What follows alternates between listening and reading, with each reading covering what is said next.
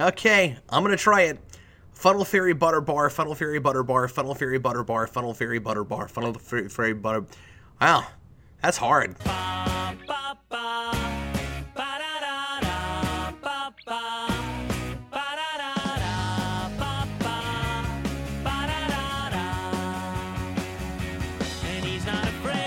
The following is an in-depth story analysis and retrospective. If you haven't seen this film, you might want to before listening to this review. Batman v Superman: Dawn of Justice is fascinating. I don't like it, but I can't hate it. Die-hard fans will say I don't understand it, and they'll be right. I don't understand how it came to be what it is. I don't understand how Zack Snyder, Chris Terrio, and David Goyer, however much input he actually had on the script, conceived of this ambitious, bizarre, towering, convoluted, bewildering, mind-boggling, counterintuitive, over-the-top, bombastic, completely unapologetic, completely sure of itself, everything and the kitchen sink monster of an epic, and the whopping 5-film franchise it was intended to be a part of. I don't understand why the studio would want a tone and aesthetic so off the beaten path from the mainstream versions of these characters. But then I wonder that about Man of Steel, too. It's cool if you're doing multiple different versions, and it works a lot better now with multiple universes trying different takes on these characters, like Joker and the Batman. But when this was intended to be the shared universe, to rival Marvel's, this experimental world bordering on rated R and then crossing the border in the Ultimate Edition is supposed to be the definitive take on these characters, I appreciate taking interesting risks, not just following a standard formula, making what you want to make and hoping the audience is there for it. But you have to balance that with a little business sense, and you've got to show you understand the rules while you're breaking them. We have a 50-year-old Batman at the start of this multi-film franchise, which happens to start just 3 years before Robert Downey and Chris Evans end up retiring their decade-plus heroes. And we kill Superman before we or this fictional world even have time to know and appreciate and understand him. And just after it's heavily implied he's one girlfriend's death away from becoming a fascist dictator. Now, allegedly, the plan was to kill Batman down the line, but we did that with Superman, and he comes back too, so I have no idea if Batman would have stayed dead. We've got the Flash already trying to change the timeline in this movie, so there's no reason to assume that that's not going to be used as a reset button later. This watch is like Crazy Town Elseworlds Fair, not the cultural crossover event the world has apparently been waiting for with bated breath since these characters were conceived, according to every interview with most everyone involved, not to mention the marketing machine. I don't understand how setting up a proper shared DC universe begins with combining the Dark Knight Returns, Death of Superman, and the formation of the Justice League a la Geoff Johns' kinda horrid origin story in his New 52 run. After Man of Steel didn't perform quite as well as Warner's had hoped, it was successful, but not the runaway hit Iron Man was, which is what they really needed it to be. And it was polarizing with critics, which also didn't happen to Marvel's first outing.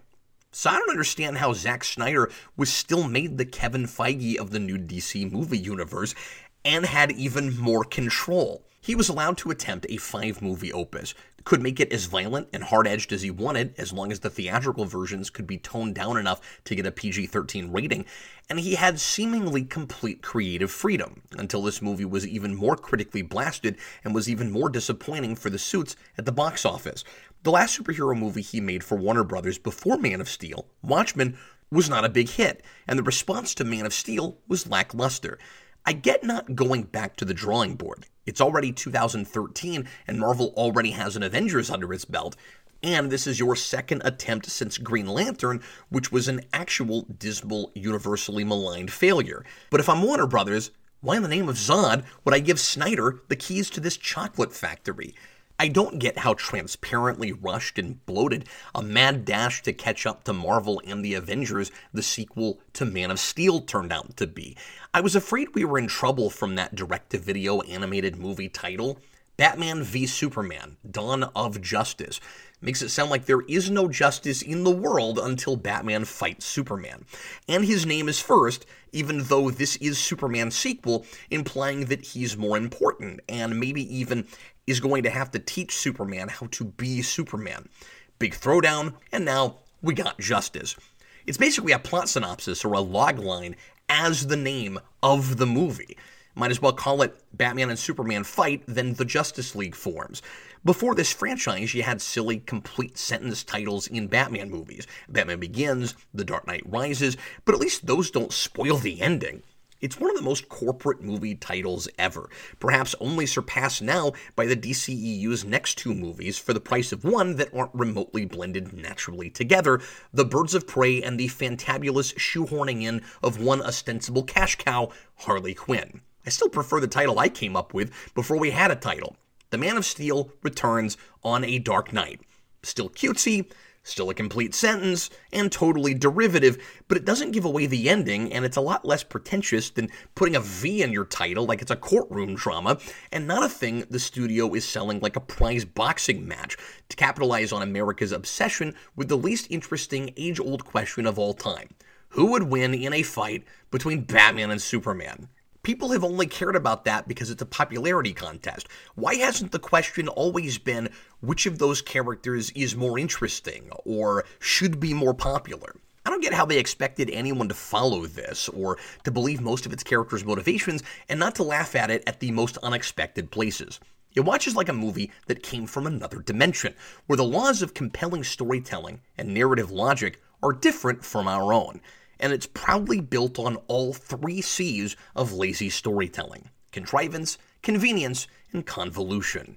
Star Trek Discovery and the rest of the Alex Kurtzman-led Star Trek shows also come from that dimension.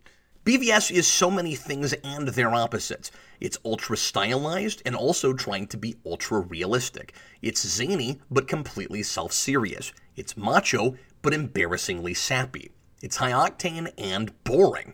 It's unpredictable and obvious. It's insanely cool and so lame. It reinvents source material in some of the most creative and thought-provoking ways, but it presents other source material in the dumbest ways possible.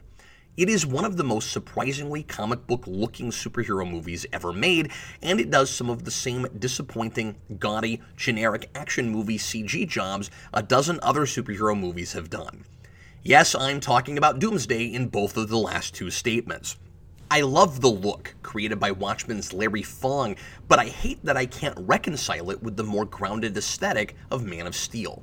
I love the total lack of realism and the complete fantasy I'm thrown into, but I hate that the movie doesn't seem to know it's a melodrama.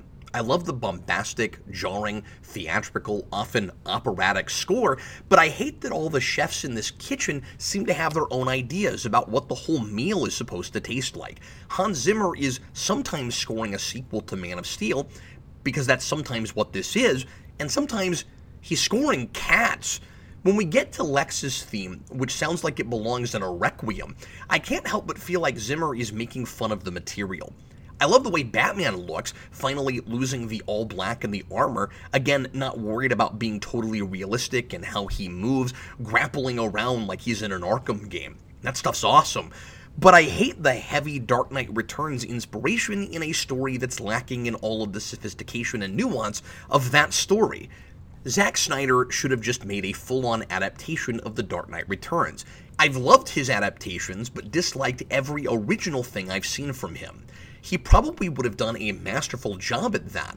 And no, I wouldn't want that to be the foundation of the definitive on-screen DC universe either, but in hindsight, it seems like a more reasonable idea than this.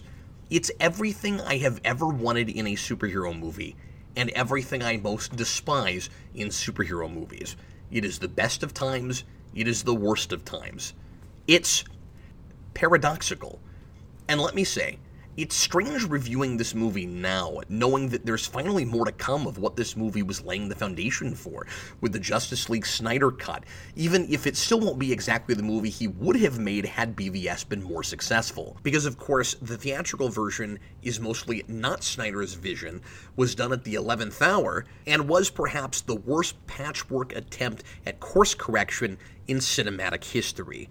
I wanted to talk about this and the theatrical version of Justice League before I had seen that movie, the way they've been swimming in my head the last few years, and before the new stuff has the chance to change public perception about them. It's possible we see more of that come to fruition. I want to talk about this before that is a clear inevitability. I thought these would serve as better retrospectives, and as insanely long as at least this one will be, it'll be that much shorter without talking about it in relation to the Snyder Cut, whatever that does with this material. But because of that, I am talking about a story that isn't actually finished yet, and may never be. I may have a different read on Superman and how he sees the world after we find out how some of the Darkseid stuff plays out. In Man of Steel, Superman seems uncertain about who he wants to be and what he stands for. But I wouldn't have called him a fascist, although he's showing potential signs of that with that uncomfortable bit with the satellite he rips out of the sky at the end. Here I feel like he very well could have those tendencies.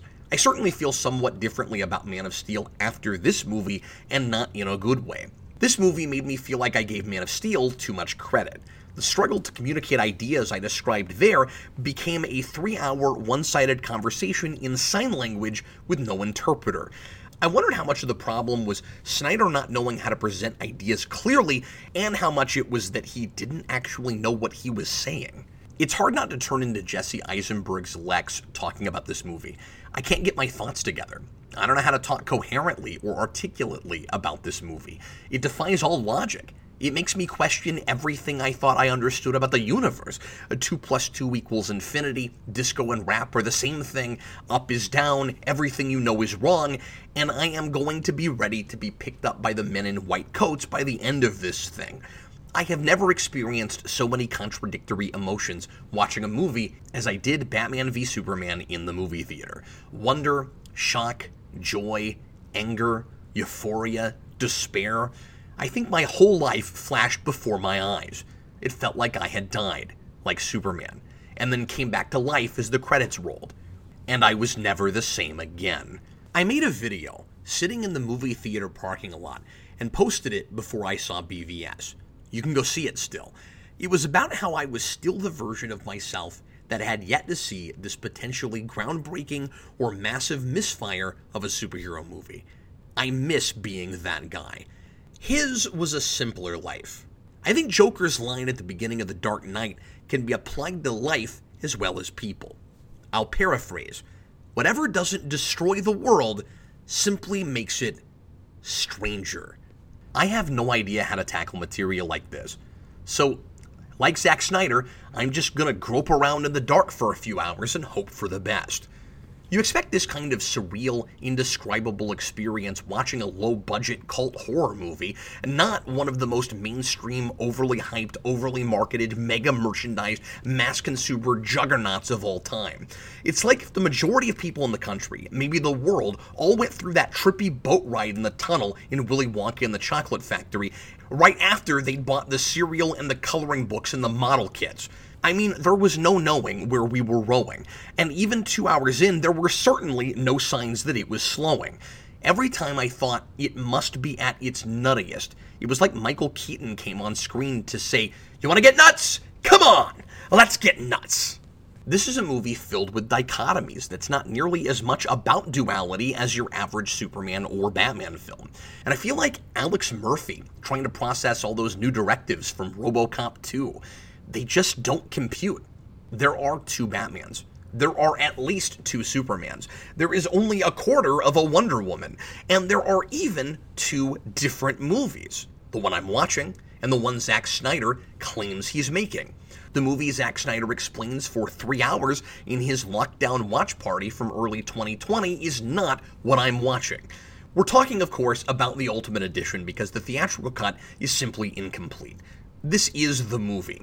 I may mention differences between the cuts here and there, but this isn't a Daredevil director's cut situation. This isn't a different movie, it just presents it like the Ultimate Watchmen cut, the way it was intended to be seen, but was cut for time and adult content in the theater. So let me break down the story Snyder says he made. Batman used to be a hero in the truest sense, but has lost his way, teetering on the edge because the world hasn't gotten any better under his watch, and the newly revealed Superman represents a potential totalitarian power he can't control. Superman has all the traditional principles the character has stood for classically. He's setting an idealistic, hopeful example for a cynical world hanging on a thread just like Batman is, but Batman can't see that. So he sets out to destroy that hopeful beacon because he mistakes it for the opposite, a portent of the collapse of civilization, all while he's becoming exactly what he fears. Superman has to prove that he's a human being, not a would-be god, that they not only have more in common than not, namely their desire to make the world a better place, but that Superman is the hero Batman used to be. Yes, some people have gotten hurt as a result of Superman's actions, but there was nothing he could do about that. Batman doesn't understand Superman's morality because he doesn't believe in it anymore, and Superman reminds him of what's important by making the stakes personal with his revelation that all he cares about is saving his mother, who has been kidnapped. It's not about who might be a psychotic despot tomorrow. That's the Hydra from Winter Soldier's school of saving the world. It's about saving human beings with faces. Real, good people who remind you why it all matters in the first place, today. Superman is the ultimate symbol of hope, which Batman desperately needs. So he finds himself again and helps Superman stop the real threat, Lex Luthor and Doomsday, and then is inspired again to follow in his example when Superman sacrifices his own life to stop that threat. That's the movie Snyder says he made. Now let me tell you what I saw. I saw still a little-spoken Superman who looks conflicted and isolated and is totally separate from the world. I don't have a good sense most of the time of what he thinks or feels, but he's always unhappy. Most people seem to think he's here to do good, but he feels as alien as ever, and when he's in costume, he seems distanced and above the masses. Some see him as a god, and maybe that's because whether he means to or not, he kinda acts like one. He doesn't communicate anything until he's summoned to a Senate hearing after he's framed for acting alone against a foreign state, and it's too late. He doesn't get a chance to say anything there. He's honestly kinda scary, and if I saw that look of disdain on his face whenever he showed up to help people, I'd be afraid of him too. Batman has a point when he's worried Superman could be a threat, if not now, sometime down the road. Batman has lost his way, branding criminals with his symbol and such, but Superman seems as uncertain as he is. It's like they're in the world of Watchmen. Then Batman is running bad guys over with his Batmobile, seemingly outright murdering people, and I'm wondering how the brand is going too far when no one is talking about the carnage he's causing out in the open. Is that all new too?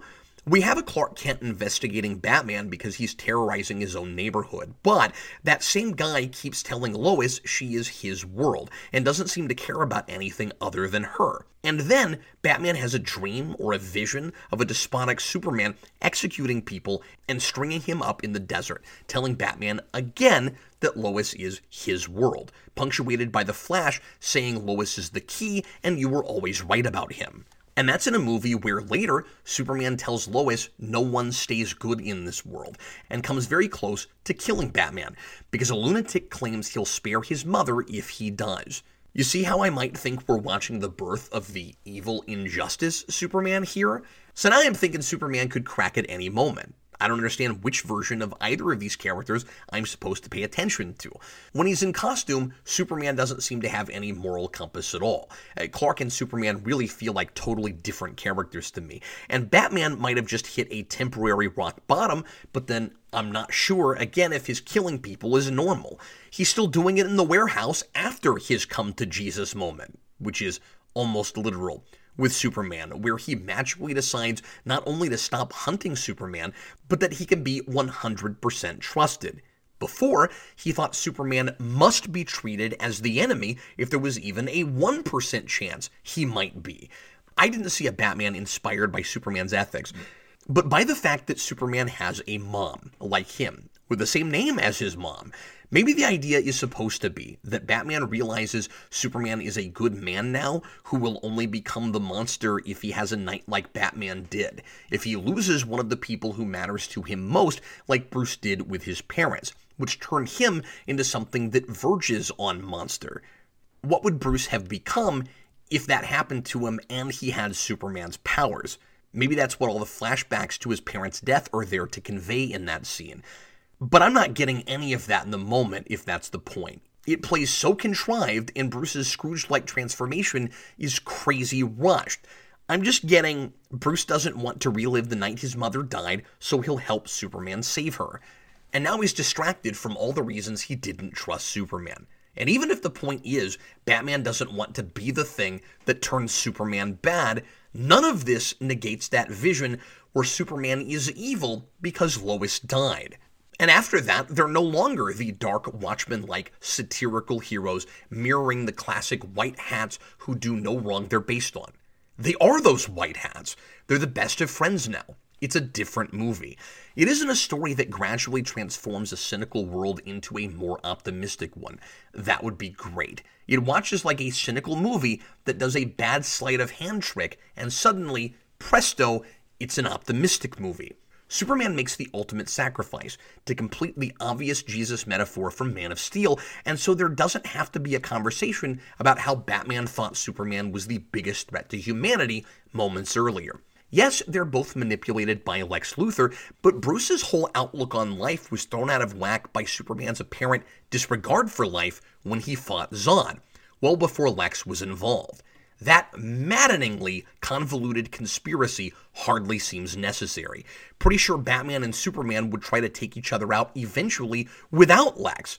The frame job at the beginning isn't a bad idea to tip the scales in the direction of the cynics, but after that, Lex is really just there to contrive a way to get a big monster at the end.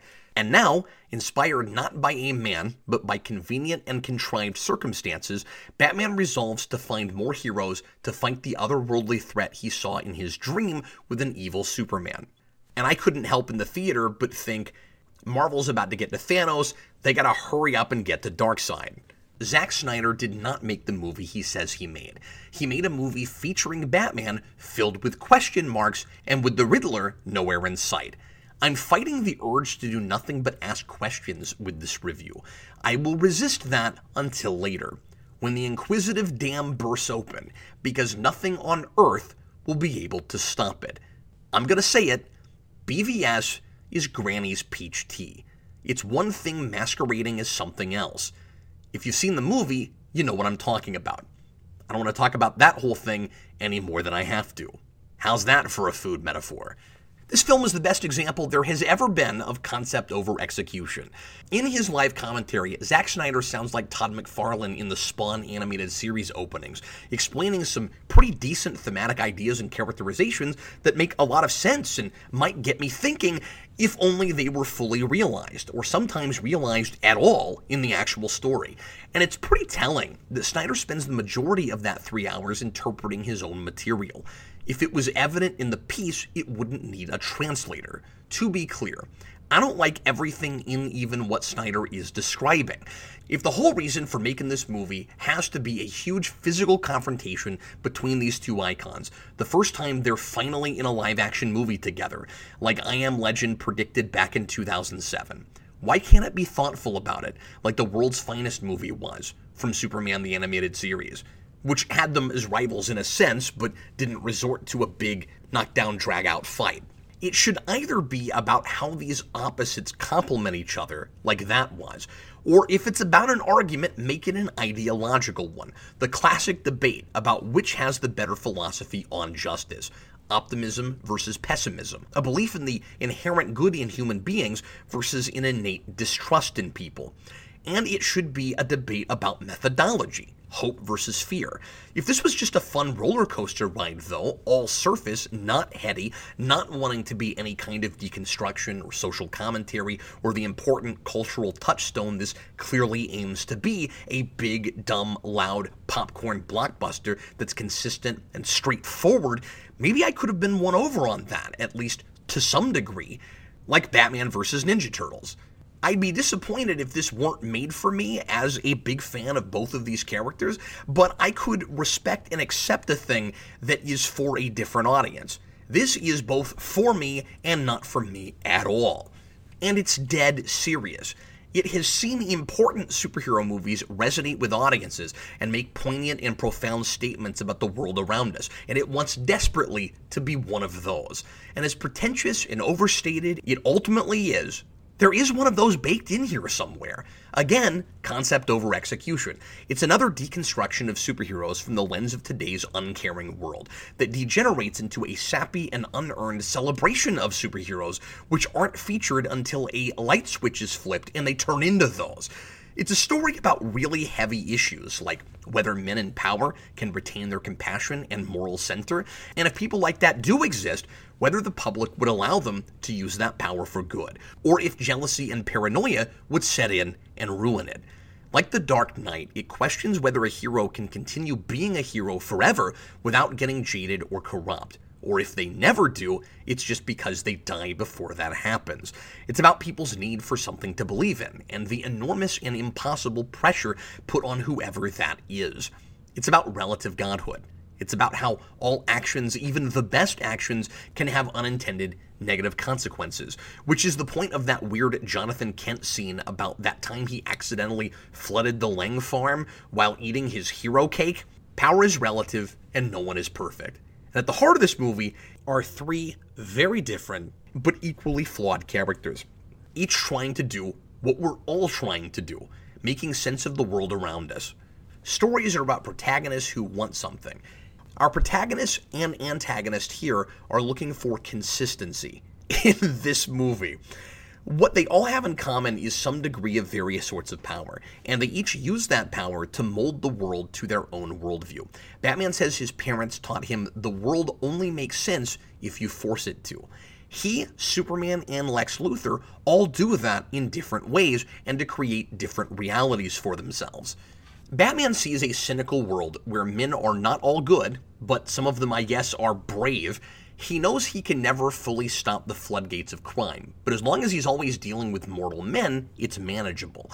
It's a world he can, to some degree, control. Superman is the unstoppable wild card, and if he can't be trusted, Batman thinks he has to be destroyed, or that manageable world is gone. He has to kill Superman to maintain order, and so he doesn't feel like his crusade has been pointless. Superman can render Batman's mission and his entire life meaningless in a second if he wants to. He feels like he's literally going up against a god. Batman's worldview only works if there is no such thing. And same thing with Lex Luthor, who also sees a cynical world where not all men are good and men with too much power can't be and shouldn't be expected to be good.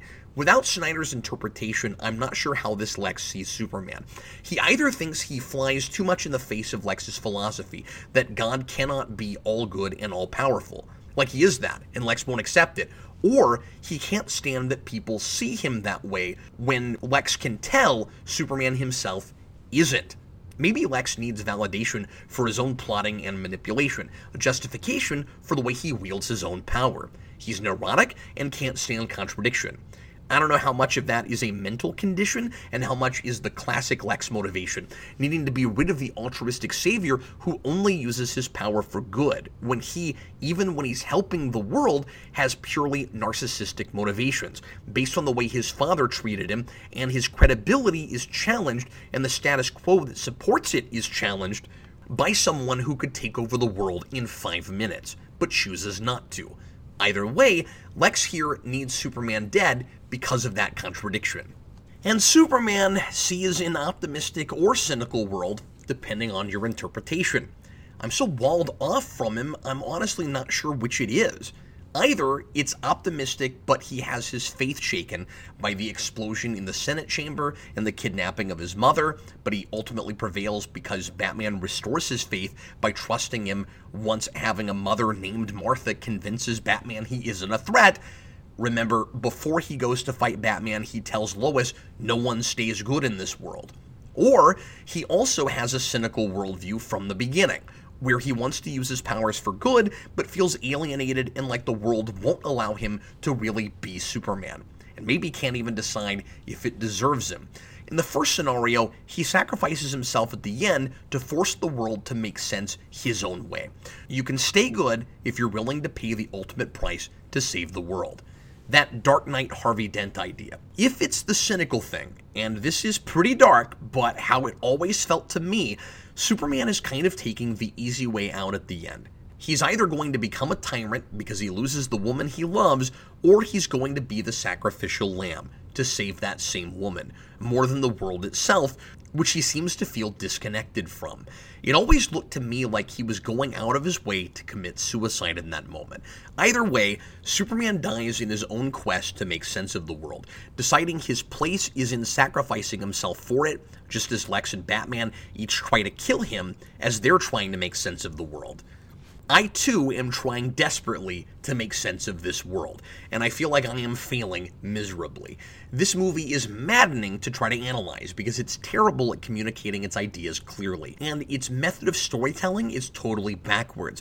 You've got a visual director in Snyder who wants to present his narrative mostly through pictures, but scene by scene, he seems more interested in images and conveying a particular feeling than he is in telling me what's actually going on.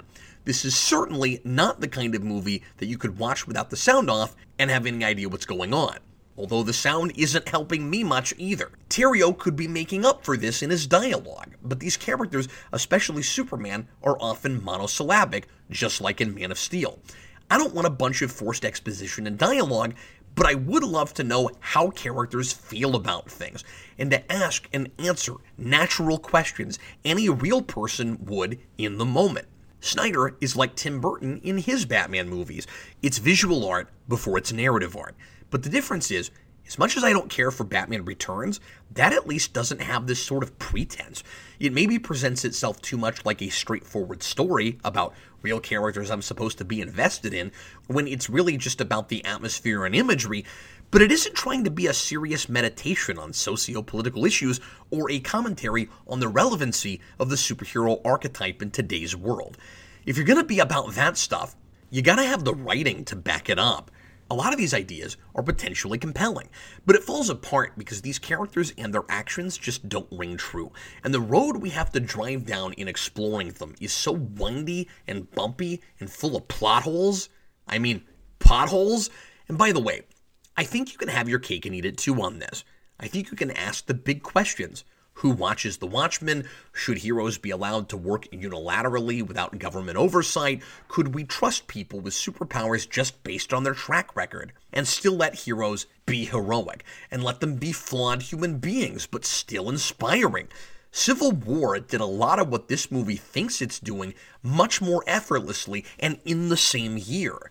To think, Marvel had already well established its universe and created enough goodwill it felt comfortable pitting several of its heroes together over a political issue in what is essentially its third Avengers movie, while DC tried that in just its second movie, while sprinting sloppily toward its first big team movie, and without any of the thoughtful discussion or legwork necessary to make me believe in each side, and to make me wonder who to root for because they both make a good argument, like Iron Man and Captain America.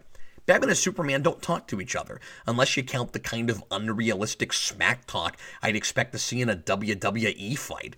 Do you bleed? Consider this mercy.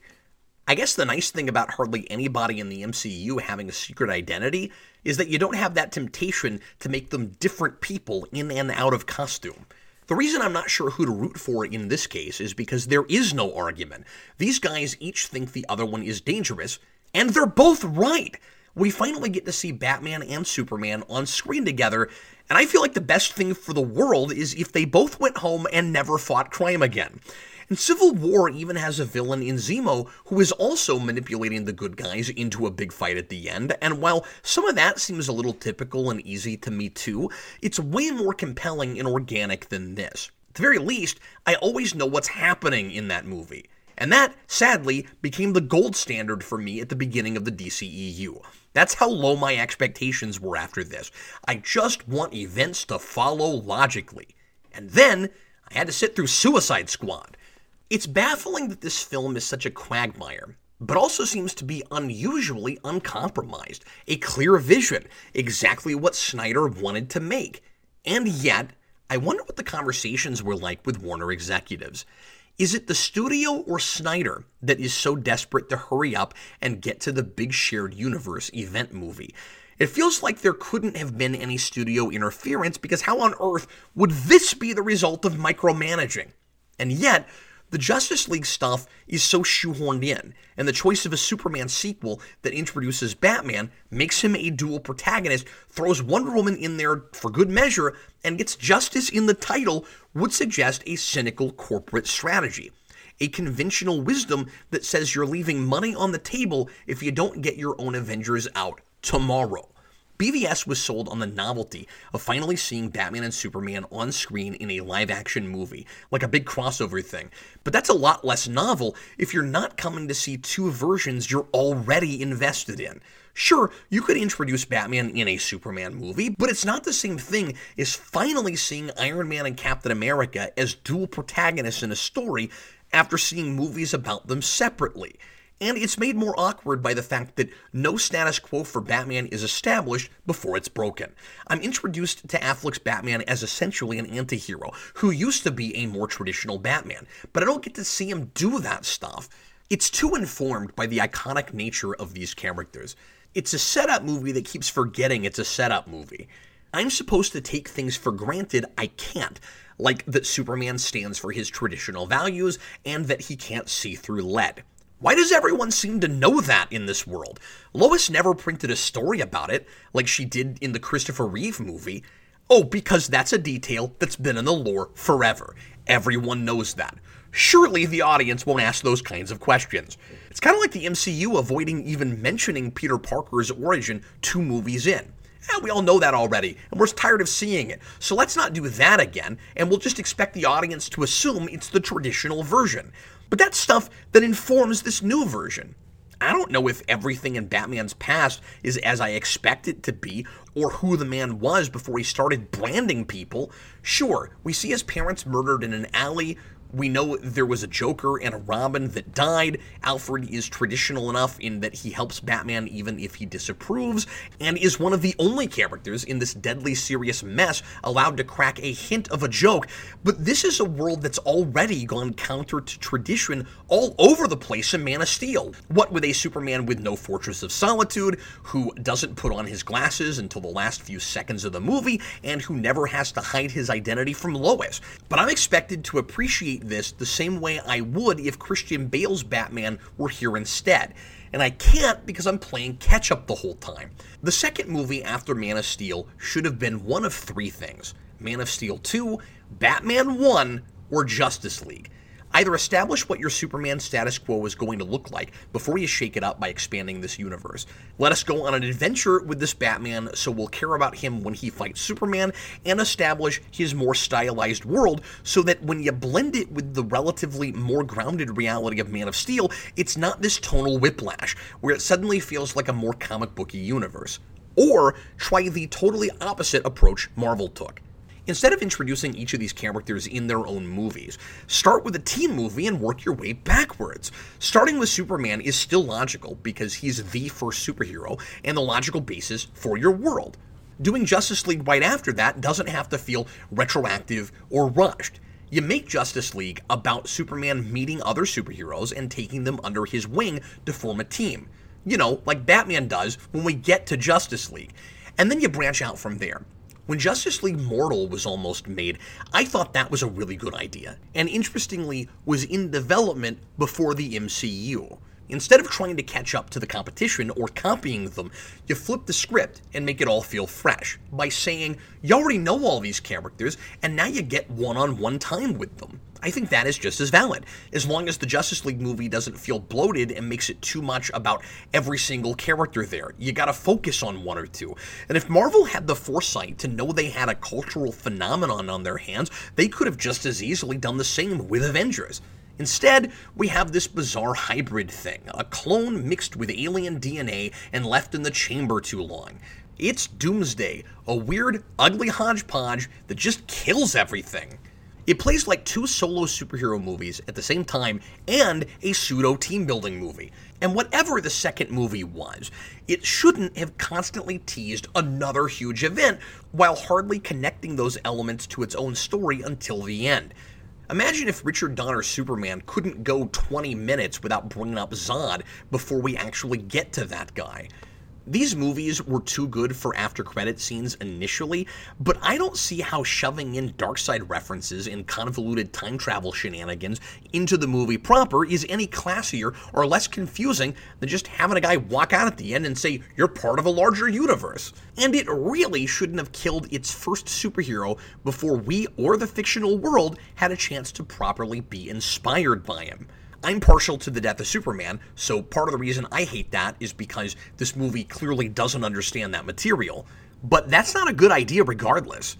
The heroes turn against each other, they come back together again, and then one of them makes the epic sacrifice to save the world. When Aquaman threw everything it could think of in its movie, it felt like it was because it was afraid it wouldn't get more movies. This was part of a 5-movie epic, and it doesn't have a 3-act structure.